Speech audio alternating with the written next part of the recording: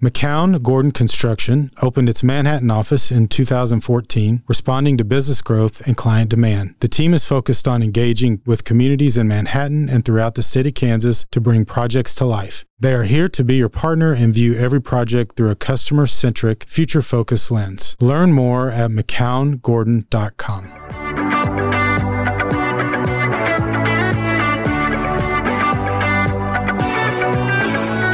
Hello and welcome to the Think MHK podcast presented by the Manhattan Area Chamber of Commerce. On this podcast, you will hear about a variety of local matters pertaining to the business community. You also hear from local business owners to hear their story and gain valuable business insights. Thanks for tuning in today. My co-host for this segment is Charla Meisenheimer. Hey, Charla. Hey, Jason. We have a great guest with us today. And I know I always say that all our guests are great, and they are. But today I'm really excited because we have Carrie Winter from Florence Manufacturing. Hey, Carrie. Thank you. Glad to be here. And Carrie also is the chair of your Women in Business Committee. Right, which is why I'm super excited that she's here. And we had a big Women in Business event this week. We did, and a resolution rendezvous was last night, and we had over 50 women there to set their business resolutions for the year. And the cool thing, I think, and Carrie was there, so she can certainly tell too, but JNC Imaging comes and captures their resolution for the year in a black and white photo that they get for to remind themselves the whole year. So it's cool. Well, we'll get to that in just a minute. Let's don't jump ahead of ourselves. Oh, it's so exciting. I did ask the question. I know. Carrie was also on the committee that hired me. So she was on the selection committee. I was. And she was on the board at that particular moment. And so I'm very happy to have her here. I would like you to start. Just tell us a little bit about yourself and how you ended up in Manhattan. Well, I am a Kansas native. I grew up in a small town north of Manhattan in Washington County, so not too far away. Graduated from Bethany College in Lindsborg, Kansas, and my husband and I decided after that we were going to move around for a little while, experience different places, and we did. And then we decided we had a daughter who was in 6th grade, our oldest at the time, and we were in Kansas City. And we were talking about where do we want our daughter to go to middle school and high school, kind of the important years in their development and stuff. So as we were talking about it, we decided we wanted our children to have some of the small town values that both he and I grew up with, and decided to look in this area. And luckily, we both found jobs close to Manhattan, and we moved here, and that was back in 2004. So it's been a while now. Wow, you're nearly 2 decades in. Can you believe it? I can't. It's blown by. Yeah, it always does, right? A lot of people don't know what Florence is or where they are. And so I have people sometimes say, where's that? And I'll say, when you land at the airport, that great big building that's out by the airport, that's Florence Manufacturing. They go, oh, what do they do out there? So talk about what Florence Manufacturing does, and then talk about your role in the company, because I know that recently changed. It pains me because I get that question too when I talk about where I work, and I work at Florence Manufacturing, and people say, who's Florence Manufacturing? And, considering, so for me, I've been there since 2005. So, and Florence has been here since 2003. So for some time. And so I always say, we're the mailbox manufacturer. Now people start to listen. They're like, oh, I do know a little bit about, that we had a mailbox manufacturer here. So Florence, we make the centralized mailbox units, which it's made of aluminum. They're the ones that are in, new housing developments, apartment buildings, businesses, places like that. It's not the single delivery point mailboxes. Although we do have, Florence is part of a large public company. It's Gibraltar Industries. Their headquarters is in Buffalo, New York, and it's $1 billion company. And they have a group of companies that they now put together, and we're part of a group called Mail and Package. And that group has 2 companies that make the single delivery mailboxes, and then they also have a company that makes electronic parcel or package lockers, which is actually made here at Florence too. We sell and distribute all over the United States. Now, are those called cluster mailboxes? They are, and my kids give me a hard time about this because they are called, we call them in CBUs, which are cluster box units. And so every time we travel, I'm always pointing them out, to my kids, like, hey, that's a CBU. And they're like, Mom, what is a CBU? But it is, I'm impressed, Jason, that you knew it was the cluster box. Stacy maybe told me that. Stacy Kohlmeyer, of course, who's also on the exec committee of the chamber and works at Florence. So I think she's the one that told me that. Okay. So, yeah. My kids don't like to hear about my job either. So I don't feel offended by the fact that they don't like to hear about my job. I know. Or sometimes I'll take pictures because I'm like, oh, we need to change that or, fix that. So we do that too. But so my role with Florence is part of the group. I'm the vice president general manager for the business. And like I said, I've been with the business since 2005, but I've had different roles in the company. In the past, I've been mostly on the financial side of the business, but as of January 1, I was promoted to vice president general manager. So that's kind of what I do. So what are some of the positive elements and then the challenges of doing business in Manhattan for a manufacturer? One of the things that's really attractive in Manhattan is that we have a workforce that's a really hardworking, dedicated workforce. You can tell how much they care about the people they work with and how they care about us as a company as well. And, one of the examples of that, and it's just been amazing to me, as we've went through COVID, you hear about all of the dedication that workers have had, whether it's healthcare workers or, doctors, teachers, and we do have dedicated workers. But in manufacturing, from the day COVID started, we've remained open as a manufacturer, and our workers have shown up every day. Now, we have some employees are remote, but in production, you can't manufacture, without our employees, and they have stuck it out. And we've introduced a lot of changes to them too. I mean, we've had to change shift times so that we didn't have everybody clocking in at the same time. So we had to spread those times out and impact how the times they come to work and when they leave. And, we have longer hours because the demand, when everyone started staying at home, people started buying mailboxes. And because they had time to install a mailbox. It's like other residential products, right? We're going to renovate, we're going to do, do it yourself kind of things. And mailbox was part of that. And so our demand increased and our employees had to work more, but they did. And I think that just speaks to, the workforce that we have in this area. We also have, Kansas State. And I was talking earlier about an open, with each of you about open positions that we have. And when we have the opportunity with Kansas State being in our community to hire individuals who are more technically trained or, have higher technical training, and we have jobs in our business that require higher technically trained skills. So having K-State in our area is really helpful to our business too. As far as the challenges, we had this challenge before COVID, but it's worse now, and it's really workforce availability.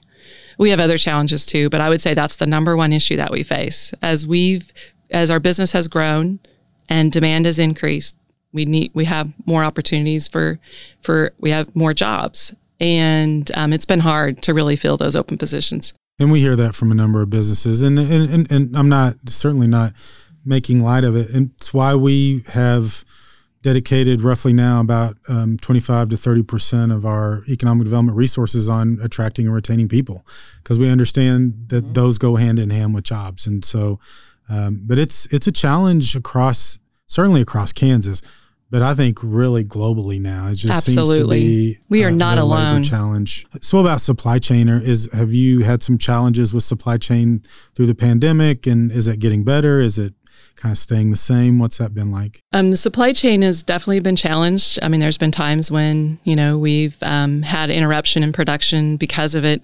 The supply chain challenges are both in supply and then also in input cost.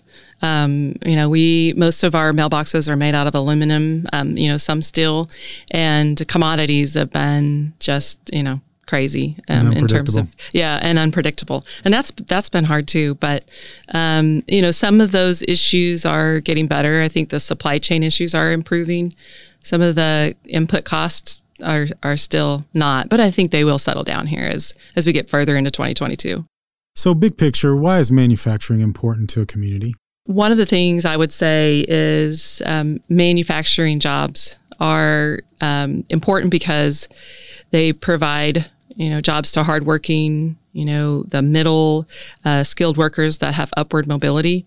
In Manhattan, we employ 250 full-time employees. I think sometimes people are surprised by that too. Like, you have this mailbox company, and what does it, what does it do? And, we have 250 jobs, in our organization, and we have temp workers as well. And when you look at some of the jobs, it's also a broad range of jobs. We have accounting, finance, operations, supply chain. We talked about that. We have engineers, whether it's mechanical design, who design our products, or manufacturing engineers, industrial engineers. And how many businesses in our community provide all of those different types of jobs, right here in our community. So that's part of manufacturing. It's part of what we do. And that's important to our community.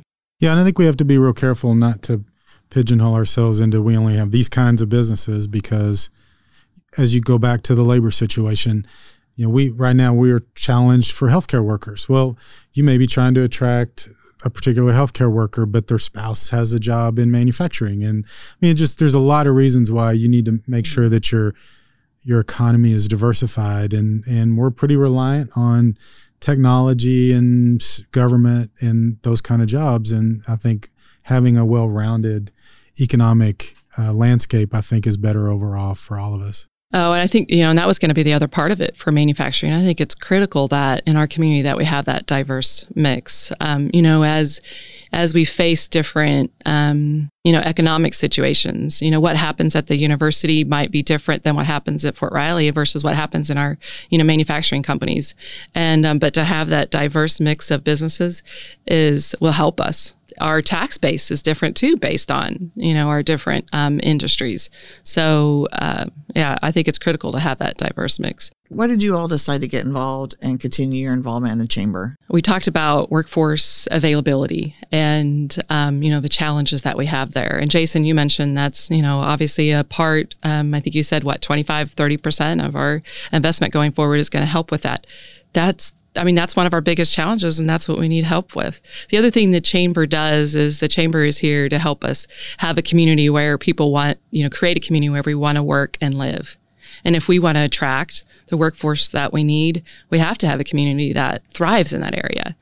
That's what the chamber is about. Being a part of the chamber for us just helps us do business better. We talked just briefly about this as we started. You were an instrumental part of beginning the Women in Business program that we have at the chamber.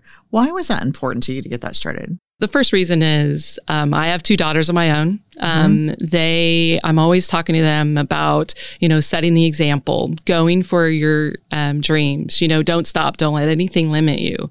And realizing that you can make a difference.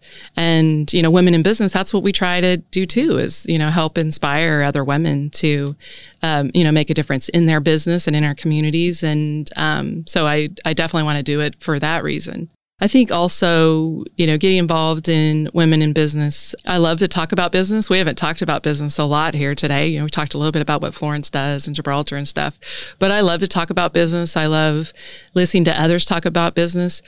When we get a chance to be in Women in Business and listen to others talk about other industries, that helps me too in the industry that I'm in, even if it's different, because we can learn from each other. And it's just an environment where we have an opportunity to talk business and how can we learn and grow together. I love that you are my chair for that, so it helps us, go forward with that in that area. So why do you feel that Women in Business is important to Manhattan overall? It's a forum where we get a chance to, like I mentioned, talk about business, but also to support each other. Last night was kind of a great example of how we can support each other in our goals as we try to develop and grow as leaders. I was, sat around a table with a number of women who were talking about what their word was and why they chose that word, and then we talked about how we had these pictures taken of our word. And I hope that each of us, by the word we choose, will be able to act differently, throughout this year and remind ourselves and each other of that. Right. And hold ourselves accountable to, going after it, whatever that happened to be. It was a great evening, great event. It was. What was your word, Charla? It was forgive. Oh, yeah. Nice. That's actually probably good news for me. because there you go. Because Charlotte has to forgive me a lot. I do not. So talk a little bit about that, because we touched on it briefly at the beginning, but talk about Resolution Rendezvous and what exactly that is, and if somebody, obviously we just had it, but somebody wants to get involved, we have it every January. So maybe talk about that. So it started about 4 years ago. And we sat down and said, as women, a lot of times we have a tendency, and I think everyone does, but I think women have a tendency to pigeonhole their January resolutions into, I'm going to lose weight. I'm going to walk. I'm going to be a better mom. I'm going to cook dinner with organic food every night. Things that last a couple of days in our world. It looks good on paper type of a thing. I mean, I don't know. Mm-hmm. But we never really stop and go, what's my business resolution? And not a resolution that's based on what someone else wants for us, but what do I want to accomplish in my business this next year? How do I want to look a year from now? And that was kind of the challenge last night, was when you come through the door next year, who is that woman going to be? And how do we go for that? So, for me, it was, my word was forgive. So part of that is just forgiving myself for some mistakes that I make, forgiving, different things that happen around, but just that forgiveness is okay, for a lot of different areas. What was your word?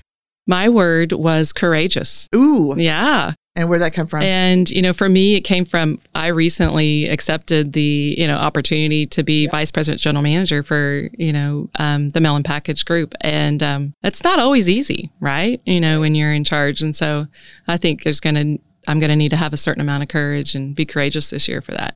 Well, I can't wait to hear you. How about talking about like this today? I mean, speaking on a podcast isn't my favorite thing to do, right? So it was a good word for this too. And we appreciate you doing that. What do you think is the biggest misnomer about women in business? I think some people think that women in business is a time for women just to sit around and talk, but and we certainly need time for that. And there's networking that's involved. Right. But for me, it's more than that. Every time I walk away from a women in business event, whether it's, we have panel discussions with, about finances. That was one of our panels this year, right? Where we talked about what's the stock market? Yeah. What is the stock market? What does it mean to us? What should we be doing as young professionals? How should we be thinking about what we should invest in, what we shouldn't? How do we, make sure that, we're building for whatever our future is, and that we as women are participating in that. Mm-hmm. And, the panel discussions like that are, I think every person in the room took away something from that discussion. Sometimes we'll have inspirational speakers in, that just talk to us. We talked about health. We had a, kind of bringing health back to the workplace. Yes. And that's been important. With COVID, we've had so much isolation and things like that. I think that was a great discussion. So it's more than women, sitting around and talking. It's taking something away to make us better leaders, better community members, and just better moms. Right. Better community people too. Yeah. Right. Yeah. And I think I agree with you, Carrie, on all of those fronts. I think the biggest thing that people sometimes think is that it's an us versus them. It never has been, never will be, we never wanted it to be. It was never, ever that. And it really is about making a network of women who can support each other and have those opportunities. We just launched, for 2022, our lunch bunches. Yes. So that's really exciting. So those started a couple of years ago, where we just put a group of people that don't really know each other together. There's 10 to 12 in a bunch. And their role is they get together once a month for lunch and just get to know somebody different in a different environment. And what we've learned is that mentorships have come out of that, and great opportunities to say, hey, I've got a problem and I need some advice on how I would do that. And I think that has proven to be very successful for us. Mm-hmm. Agreed. Well, I know we talk a lot in the chamber world about volunteers and time, talent, and treasure. I think sometimes we forget that time and talent are as important, if not more important, than the finance side of it. And so we appreciate you coming in, because we know you're very busy in your career, and coming in and leading this program, because we think it's really important to our future. We have to get a lot more diverse in our membership. And so being able to create programming for a diverse set of individuals is important. And thank you for leading that for us. And I appreciate being a part of it. So thank you for. So now is the fun part. When we do our member spotlights, we do rapid fire questions.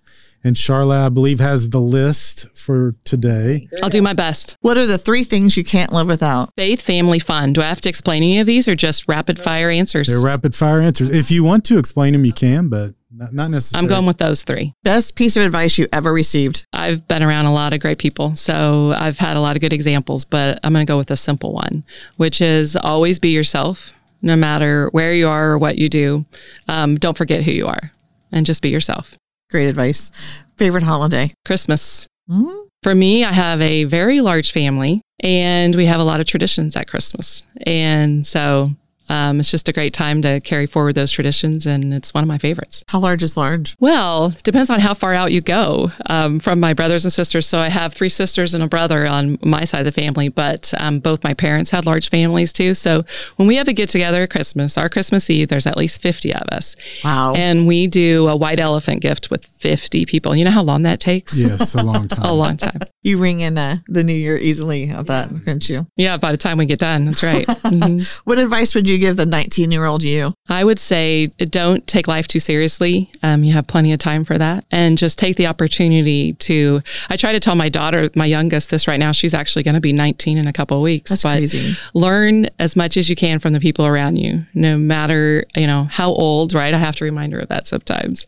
But just learn as much as you can so you can take those nuggets of things that you learn and just be who you want to be. Favorite flavor of ice cream? Definitely Reese's Peanut Butter Cup in vanilla ice cream. Ooh. It's my go-to every time. That is my youngest stepson's favorite. Is it really? Oh, yeah. Anytime we go to the store, he tries to get us to buy some. Best childhood memory? All right. This might surprise some people, but for me, it was, so I mentioned I grew up on a farm, and for me, it was feeding cows with my dad.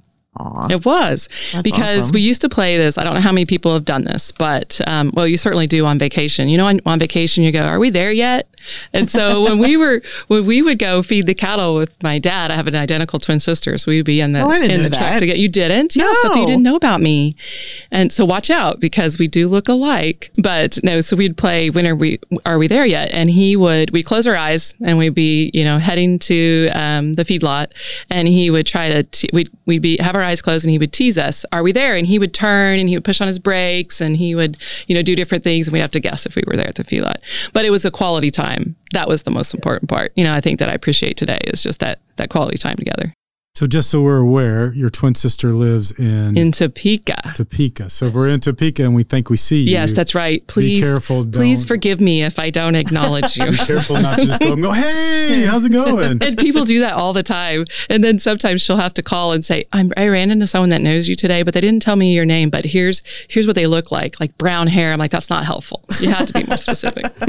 Biggest lesson the pandemic taught you? Just make the best of what you have and don't take anything for granted. Look at how many challenges so many people faced during the pandemic. I've definitely learned to be more flexible and adjust. Who is someone you look up to? Again, a lot of people I could name, but I am going to say my dad. Because I grew up on the farm. He was a hardworking guy, taught us how to work hard and just be committed to, whatever you do. And even if we were down and he had a, long day, which he had a lot of long days, he was there to pick us up. And I would say, yeah, by far, he's your guy. The one. Mm-hmm. He's it. Texting or talking? Talking. I do have to text today, but I will definitely go for talking. Favorite business book? For me, it was Leadership and Self-Deception. Have you read it? No. Oh, Charla, you need to read this. Should it be our next Women in Business book? Yes. Maybe. That's a good thought. Yeah. Okay. Well, we'll check it out. It's by the Arbinger Institute. Oh. Is who I know, not like this, most popular author that you would see. But what I liked about it is because when you talk about leadership and self-deception, so many times I think there's things going on around me. And I think, it's, someone else is causing me to think this way, or someone else is causing me to act this way. But what the leadership and self-deception is you're deceiving yourself if you think that it's, always someone else. Most of the time it's you. It's how I'm reacting to the situation. And the book, shows you to think differently about that.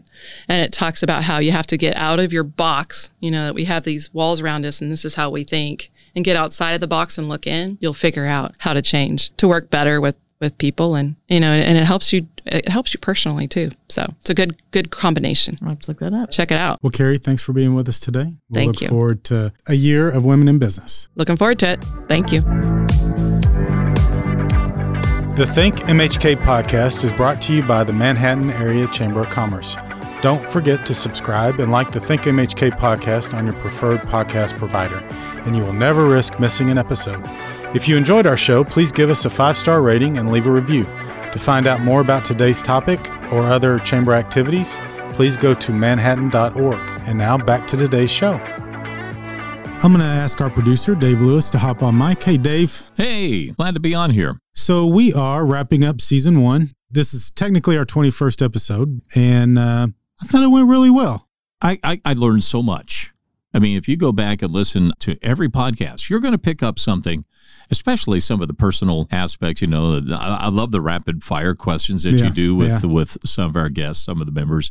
And, you know, you learn more about the personality, but, you know, you learn so much about the inner workings of what the chamber does. And I find it extremely informational. And that's what we try to do. And we want people to get to know our members.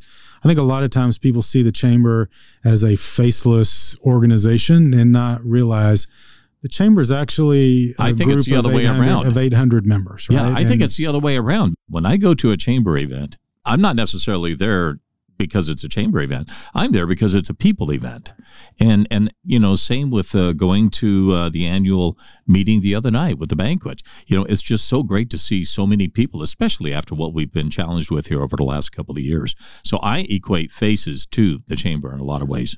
Yeah, and that's what we want to try to do. So we decided to do this podcast, and of course I said we got to call my good friend Dave Lewis. But you have created a new studio, the Ad Astrocast Studios. Mm-hmm. Talk a little bit about what you're doing here and opportunities for people who might want to get involved in podcasting. You know, when I first started getting into the idea of doing podcasting, and I bought the equipment over 2 years ago. Well over 2 years ago, and this is before the pandemic. So I was already eyeing in mind doing some podcasting and doing some other things. And my interest at the time was to do mostly some, you know, locally based historical people that I found to be, you know, fascinating stories. And then with the pandemic, everything just kind of got put on hold, and, you know, we're just trying to sift through, and I utilized some of the equipment during that time to do virtual events for a number of organizations, including some chamber stuff. We did, you know, a number of fundraisers for some nonprofits. There was the Flint Hills Leadership Class introduction came through as one of those events. And then as things started lightening up, started talking with Vern Hendricks of the Greater Manhattan Community Foundation. And Vern and I go way back and do a lot of things, and he started expressing interest in doing a podcast that we could spotlight some of the nonprofit agencies, but also some of the people that are involved in the Greater Manhattan Community Foundation as trustees, as members of the board, maybe some of those who are very charitable. And you know, and I started looking at this concept, and for me, the podcast business model that I've created is more of a podcast contractor. And I have several customers, including you and the Manhattan Chamber of Commerce, that contract with me to help maybe host or produce and post podcasts. And I have several clients. I started one now with Senator Tom Hawk. We have Senator Hawk Talk. We have one that's just getting ready to launch on suicide awareness. And this is coming from some grant monies from a number of organizations. And I'm working with Lori Bishop as the lead on this. And I think that this has the opportunity to be really, really helpful because podcasts, you know, you can target a specific audience with your content like no other medium, and still be able to probably get as much, if not more, than other types of media. And I just find this truly fascinating that it is so extremely open and well-rounded to be able to continue to, you know, build podcasts for businesses, any kind of organization, for special interests. I still want to do some of the historical stuff. I want to do some travel stuff. And, you know, so we still have some interesting possibilities ahead. Going back to the Think MHK podcast, which is our podcast, and we appreciate you producing that for us. What are some of the things highlights of the year that you can remember? I like the rapid fire stuff. I think that's one of the things I get a kick out of most because, you know, it's, you know, and your guests come in with knowledge of what those questions are going to be, but still to hear their responses, it's just everybody is so different. in that. And I think that that's charming in a lot of respects. I've learned from a lot of people what really makes them tick. And there's a few guests that really kind of come to mind. I remember distinctly when Wayne Sloan came in. And one of the questions was something that you feel like you absolutely must do. And his answer shouldn't have surprised me, but it did. And his answer was tithe. And I know you remember that because you were the one that was interviewing him. And that's so Wayne. A lot of people think that faith-based aspect is something that is, I think many of us look at from a very private perspective, but it also molds who we are as people. And that explains an awful lot about Wayne and his and the work that he does, outside of his construction company. Matt Crocker totally blew me away talking about financial matters. Sarah Siders is just a real treat to have her in. Bobby French, what an entrepreneur she has become, and just someone who has, really become a highly adored influencer. And roller derby person. Yeah. Who knew that? And that's one of the other things, just kind of like, where did that come from? We don't see that out of her. Mark Bashamp and I go back a long ways, and it was great to have him in there. And I think one of the things about Mark was that I just really had a great amount of respect and appreciation for his vision, and he had a real progressive perspective on where he wanted to see the chamber's efforts to go while he was in the chamber chair's position. Mike Madsen is always fun to listen to. Tara Grubb, who's another one who's just, she just won the award for young business professional.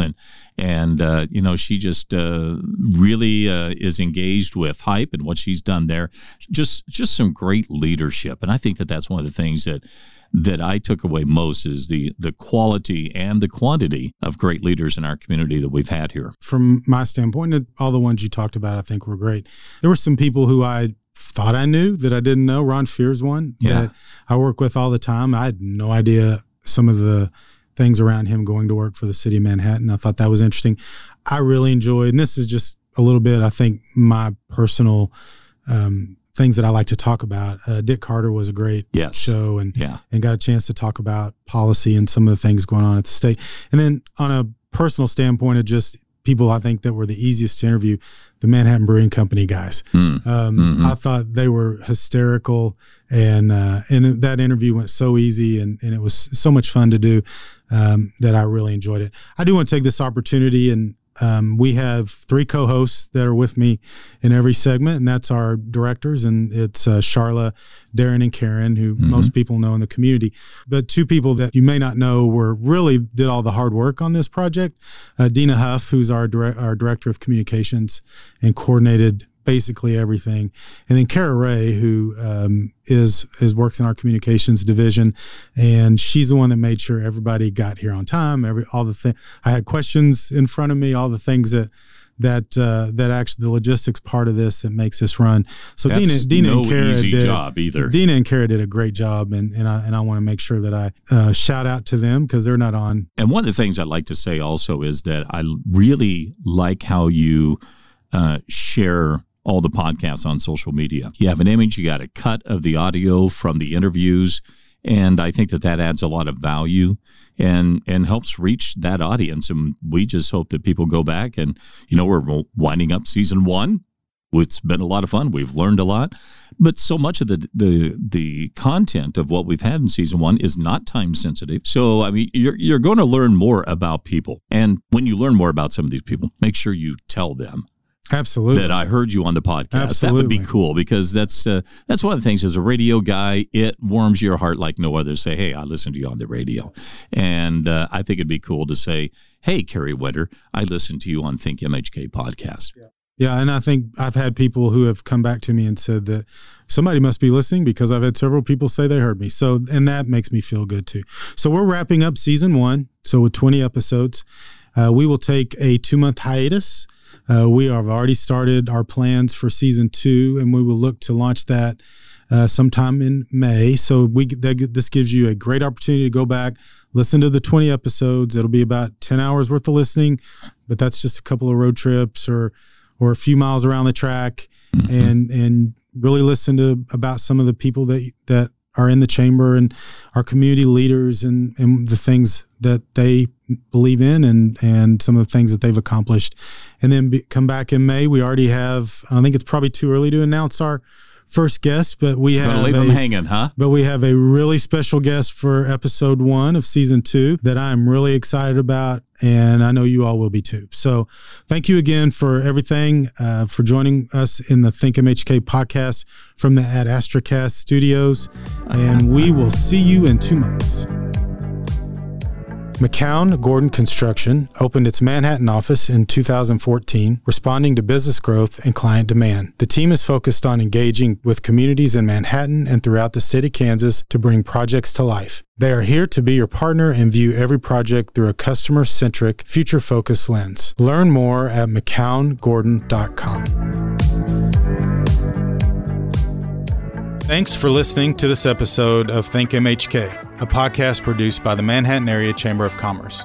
If you enjoyed the Think MHK podcast, we'd love for you to subscribe and share it out on your social media channels. Feel free to reach out to us on Facebook, Twitter, or Instagram at the Manhattan Area Chamber of Commerce.